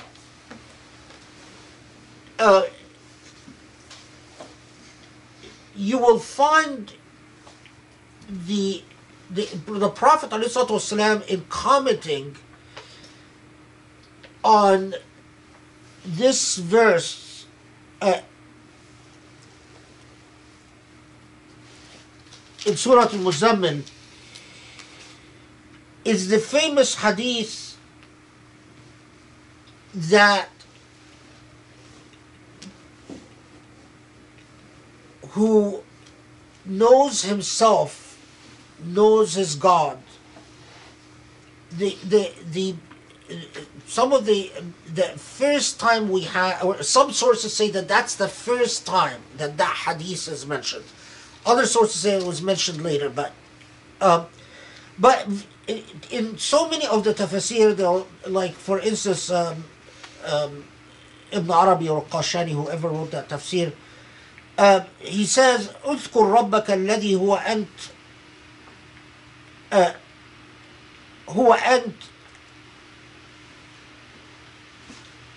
اذكر ربك الذي هو أنت أي اعرف نفسك واذكرها ولا تنساها فينساك ربك. So what he's saying is that when it says فاذكر ربك, in reality, God is within you. So if you want to know your God, know yourself. And if you don't know yourself, then you are effectively forgetting yourself.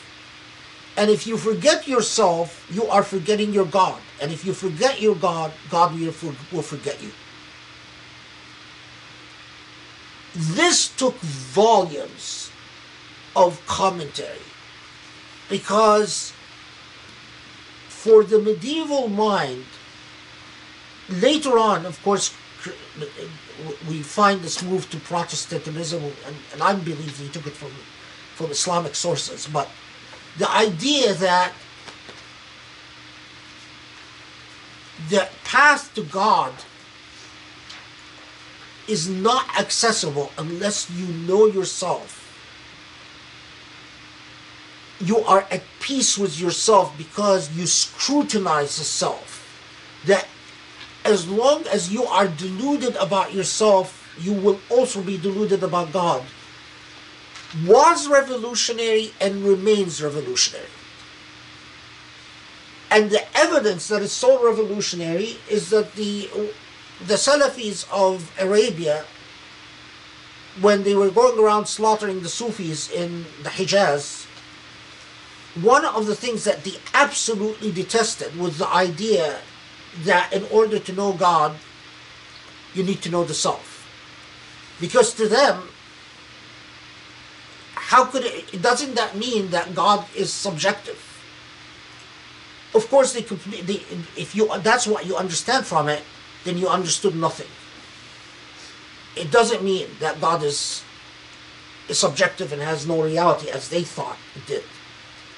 But without self-knowledge, there is no knowledge of God.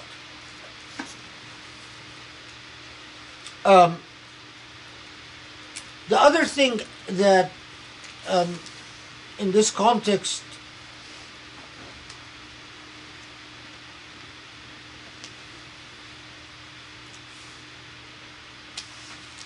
I'd say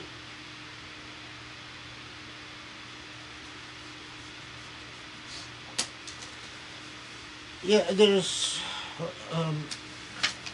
wait.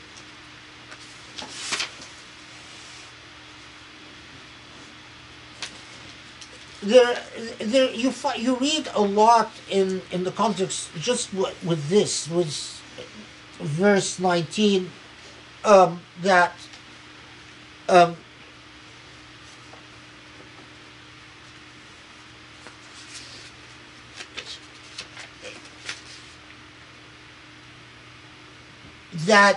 the reason that the relationship between a human being and God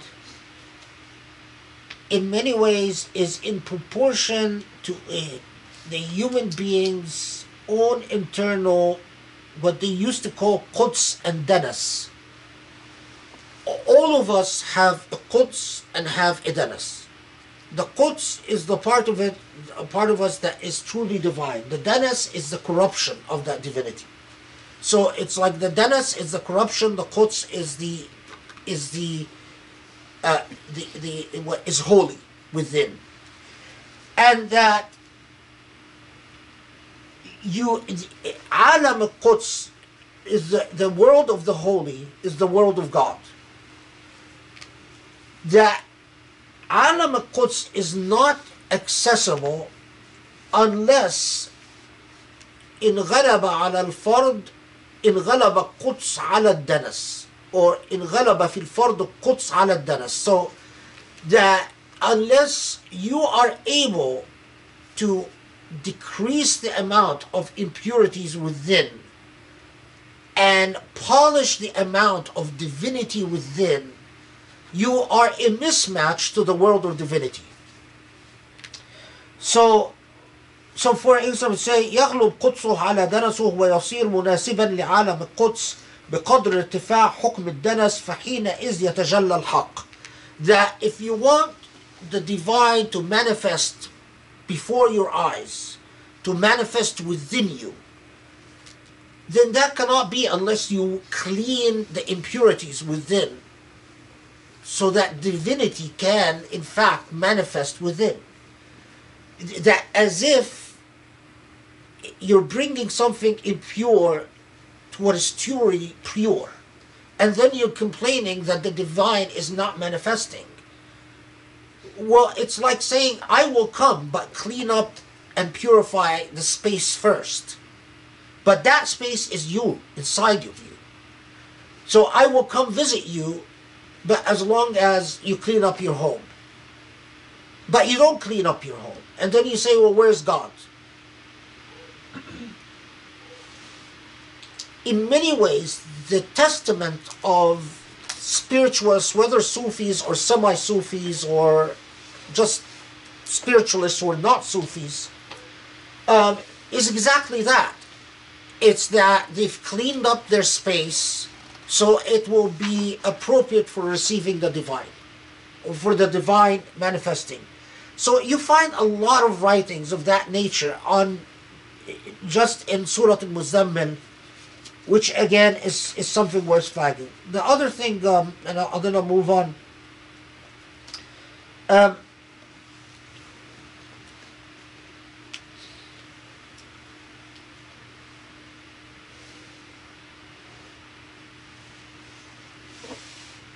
Is when Surah Al-Muzzammil says وَتَبَتَّلْ إِلَيْهِ تَبْتِيلًا, in relation that this is a dhikr.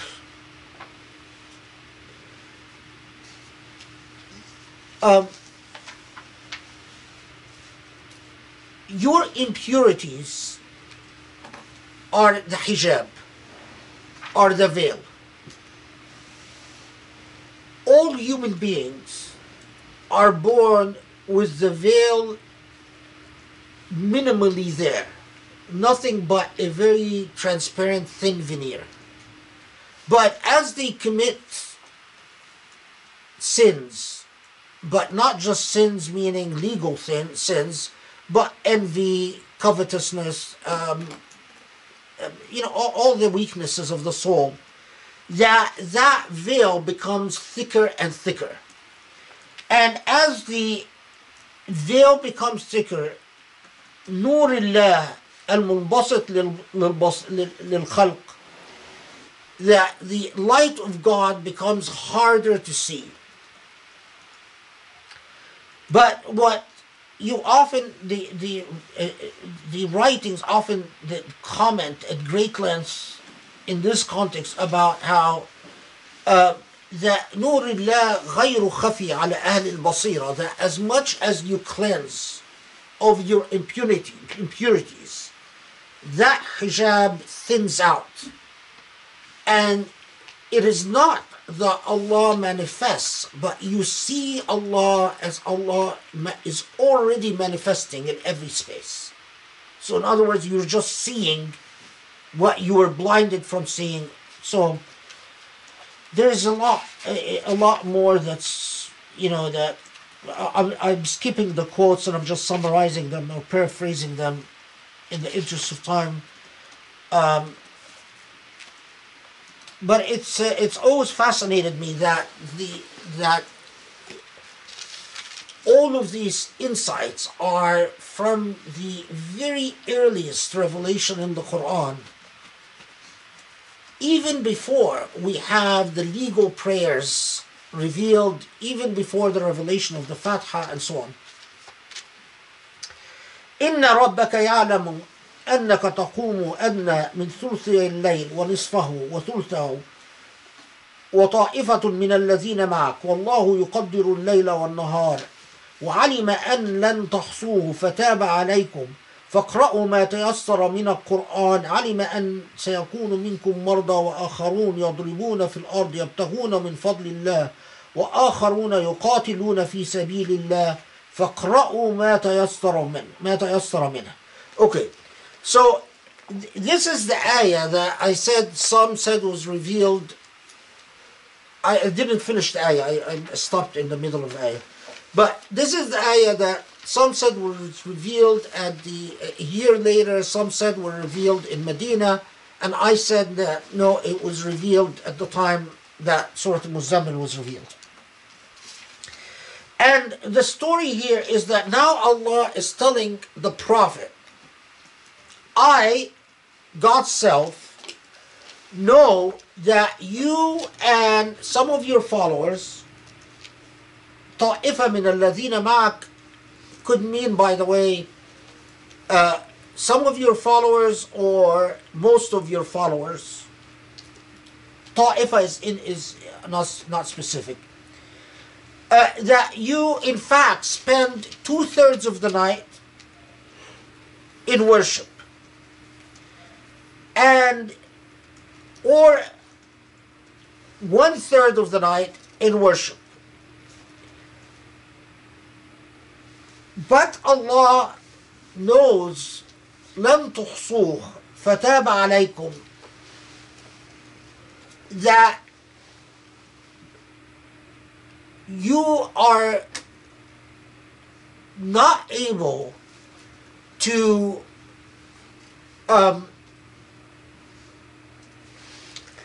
see. I'll cheat the translation first. Maybe it will inspire me to. Do you hear something?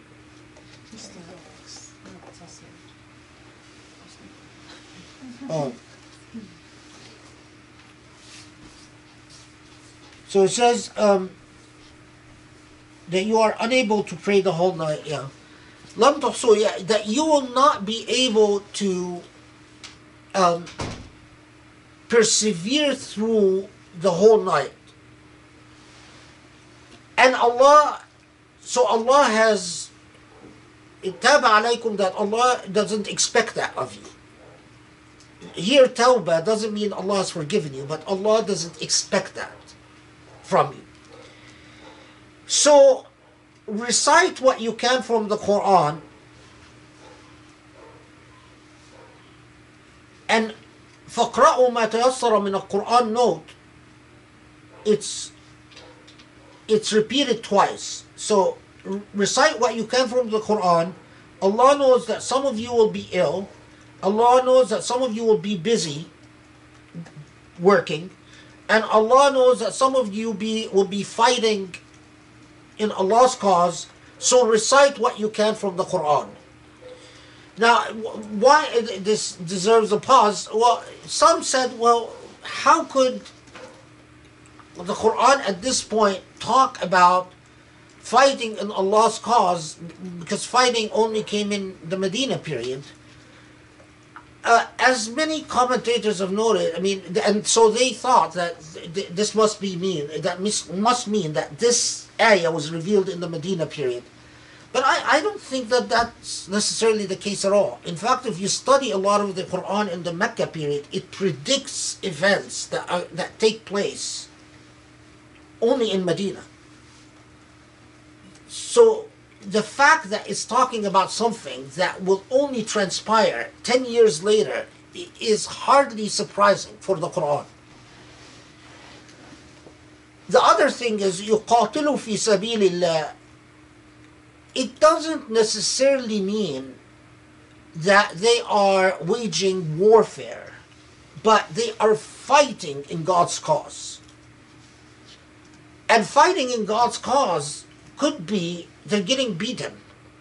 If they pray where the Kaaba is and people attack them and beat them, that's fighting in God's cause.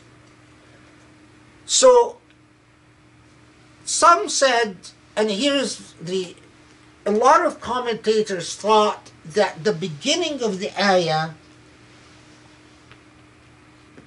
is when Allah says فَتَابَ عَلَيْكُمْ, that Allah now has relieved Allah's expectations. So they argued that at the beginning of Surah Al-Muzzammil, Allah is saying, I expect you to stay up 2/3 of the night,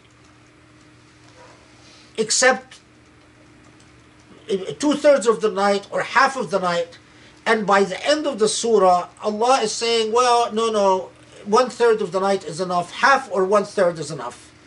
And so they argue that the end of the surah modified the demands of the beginning of the surah, and that's why Allah is saying, Allah now, taba alaykum, that Allah now, has lessened.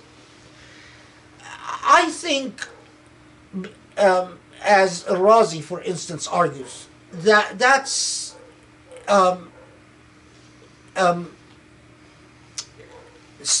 stretch, and it is unnecessary, and it's contorted logic.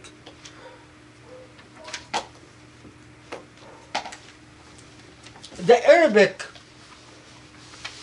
is rather clear, that it starts out by saying to the prophet, you, as the prophet,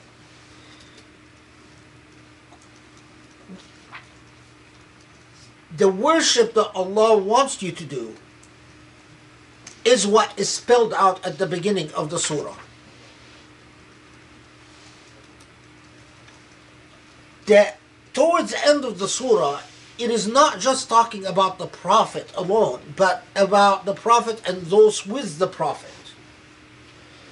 we know that very few people joined the Prophet in his most demanding schedule, staying up 2/3 of the night. Ali and even Khadija, we don't have reports that she would stay up 2/3 of the night, or half of the night, or 2/3 of the night on a consistent basis. The one that features most prominently in this is Imam Ali.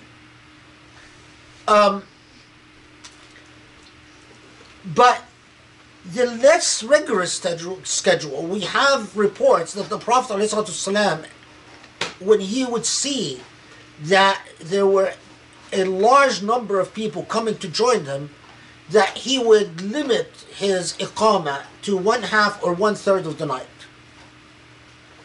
And that Allah basically is saying that's acceptable. That in fact that you've done what is less in order to accommodate these people, but it's still quite demanding. I mean, you still talk about 1/2 of the night or 1/3 of the night. But it is notable that when it comes to what Allah expects from the Prophet alone, and maybe Imam Ali, is something much more demanding than that. It's 2/3 of the night, or 1/2 at a minimum, instead of 1/3 at a minimum. And in this way, we don't need to see it as Allah, saying, "Oh, now I understand. This is too hard for you, so I'm going to lessen the demand," which I think is absurd. Okay. وأقيموا الصلاة وآتوا الزكاة وقرضوا الله قرضا حسنا وما تقدموا لأنفسكم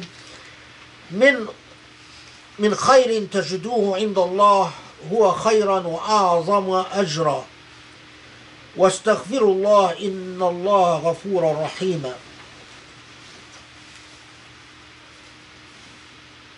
So, وأقيموا الصلاة, some said, how could it be that they are told to do salah when salah was not finalized till Isra? We know that at that point, the salah of the Prophet ﷺ consisted of standing up and doing sujood. But it didn't include the Fatiha, it didn't include the short surah, it didn't include exactly what we say in ruku', it didn't include a salah al-Ibrahimiyya, so it was the nucleus of the salah that became finalized. But the command early on is salah. The other thing I'll comment on is the notion of aqridullah qardan hasana. Early on, from the very beginning of the Quran insists your relationship to Allah is meaningless unless you are going to invest time and unless you are going to invest wealth. And the way that the Quran approached this with the believers at that time, at the very idea of what it will demand of them in terms of giving from their wealth, is that understand that whatever you pay forward on this earth, it's as if, and this captured the imagination of the people at the time. It is, you are guaranteed, it's as if Allah is saying, you are loaning me money personally. Because especially those that grow up Muslims, they read this in the Quran and they don't pause at it. But there's no question that at the time of revelation, the idea that I am figuratively loaning God money excited these early converts to Islam. The idea that Allah would deal with them, instead of God being so inaccessible, requiring sacrifices and requiring the intercession of very expensive interceders, whether it's a church or priests or so on, that it is as simple as if you give money to a needy person, then you are building a credit with Allah in that personal fashion. I wish that that sense of excitement and sense of zeal would return to us, because we've completely evaporated with modern Muslims. Okay.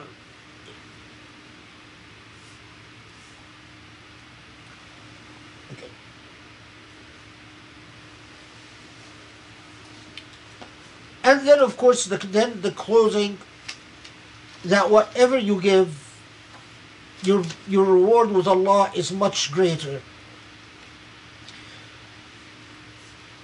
And in all cases, seek forgiveness with Allah, because Allah is most forgiving.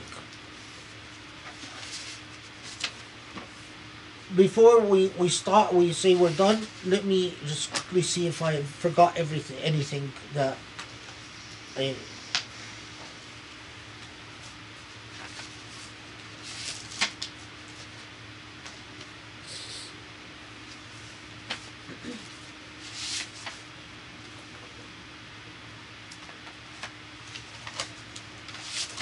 Aisha had an interesting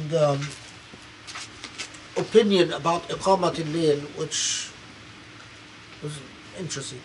She believed that Iqamat al-Layl must be preceded with a nap. That it is not Qiyam al-Layl unless you pray Isha, you nap even for a short time, and then you wake up and then do Qiyam al-Layl. As far as I know, no one else said that opinion, but it's interesting.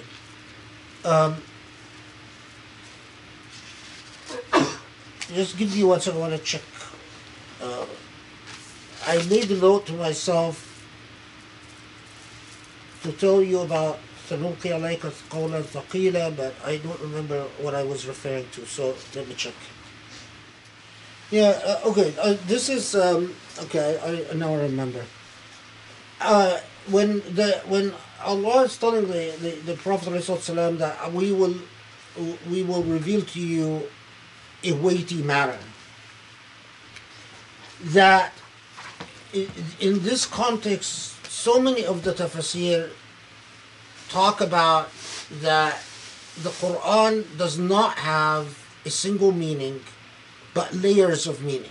So when you've heard me in so many tafsir talking about layers of meaning, a lot of it was inspired by the discourse taking place in this context, that the Quran always has layers of meaning, and that the layers of meaning are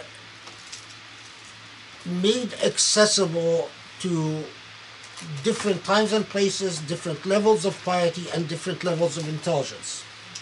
And there is a quote here, this is I think from Tafsir al-Razi, it says, and I'll just read it quickly and then comment on it and then we'll stop. إنه ثقيل بمعنى أن العقل الواحد لا يفي بإدراك فوائده ومعانيه بالكلية، فالمتكلمون غاصوا في بحار معقولاته، والفقهاء أقبلوا على البحث عن أحكامه، وكذا أهل اللغة والنحو وأرباب المعاني، ثم لا يزال كل متأخر يفوز منه بفوائد ما وصل إليه المتقدمون، فعلمنا أن الإنسان الواحد لا يقوى على الاستقلال بحمله، فصار كالحمل الثقيل الذي يعجز الخلق عن حمله.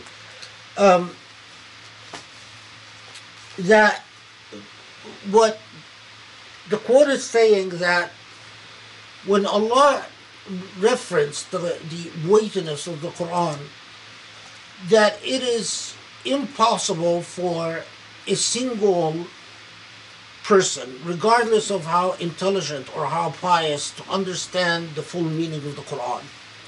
And it is impossible for a single generation to understand the full meaning of the Quran, but rather that the meanings of the Quran are cumulatively built, each drawing upon the other. Interestingly, that becomes in our age more important than even in their age, because of the way that we often deal with the Quran as if it is a law book, and as if any average person shooting from the hip can tell you what the meaning of the Quran is, rather than study the Quran, with the absurdity of people saying, well, why do you need to dedicate a lifetime to studying the Quran, for instance? Or why do you need to fully dedicate yourself full time to studying the Quran? So I just, when I remembered that, it struck me as rather curious how things have become. Okay, alhamdulillah, we're done with Surah Al-Muzzammil.